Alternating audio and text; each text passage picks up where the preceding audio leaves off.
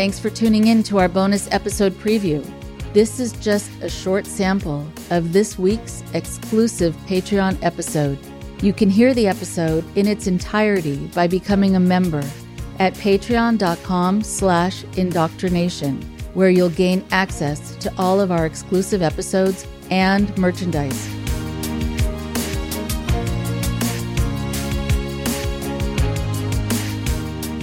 So then coming out into the world, having a very different foundation, having a very different way of looking at the world. Suddenly you're in it, you're among them. And so what was that like for you? And then I'll switch this up to, what's happening in your neck of the woods in terms of the world and more about the recovery work that you do. But I'm just curious, a lot of people are very worried about suddenly sort of falling down into the lowly creatures of the world, who are non-believers. And now you're one of them. What's that like? Well, in the beginning, we felt as we were living in no man's land, you didn't know where to belong to or with what group of people. We didn't know how to connect with the people outside. We were still so confused. So in the beginning, it was more about disentangling what was happening in our own brain.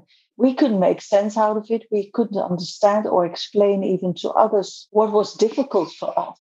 We tried to keep up appearances, so to speak, to the world outside as if it would be a relief to leave the organization. But we were also lost in not knowing what to do next.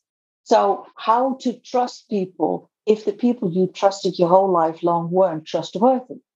So if they are not trustworthy, while you gave your heart and soul, then how to trust people who were described as being part of Satan's world? That just doesn't make sense. Either you trust them too much because you think, well, they are lying, so they must then speak the truth. So in the beginning, you have to become balanced because at first it's so black and white.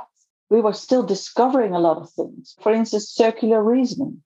That was something that we were brought up with. Circular reasoning. Just, okay, A is true. That's why. So it's a whole coming down to just one assumption or one conviction. And we would really reason and go into depth into a subject and thinking about the pros and the cons and then decide what to do and what to think about it. That was something new for us. Just to have a balanced view, you first have to know what you like and what you don't like and to figure out who you are.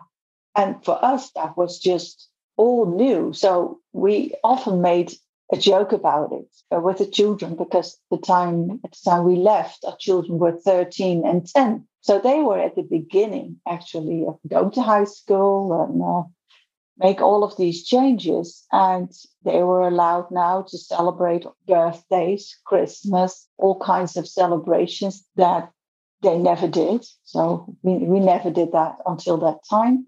But it felt so awkward. It felt so not us. So that's something that you really have to get used to. What do I think about it now? And where do I base it upon?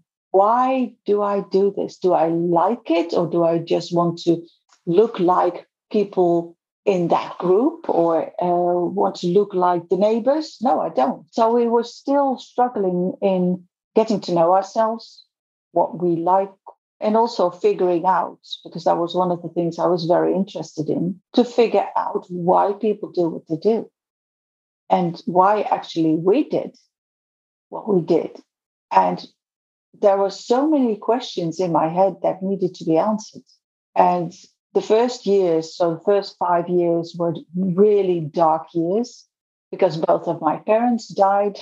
Yeah, all of these friendships that we thought were very deep and sound and solid, they all just one by one just left, didn't want to speak to us anymore.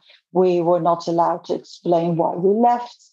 We were just shut out from one day to the next. And that breaks you in a way, but not completely, because you still have the feeling, yes, but I really believe that the step that we took, that it was important. It was important to just stay true to ourselves. We didn't want to participate in this, and we really did good research in why we did that, that's something different than figuring out who you are.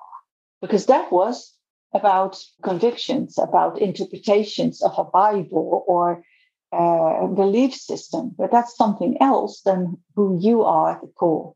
What do you like? Where do you base your choices upon? Do you still believe in this book as being the book of God or not? So all the existential questions also came passing by, and we couldn't avoid them.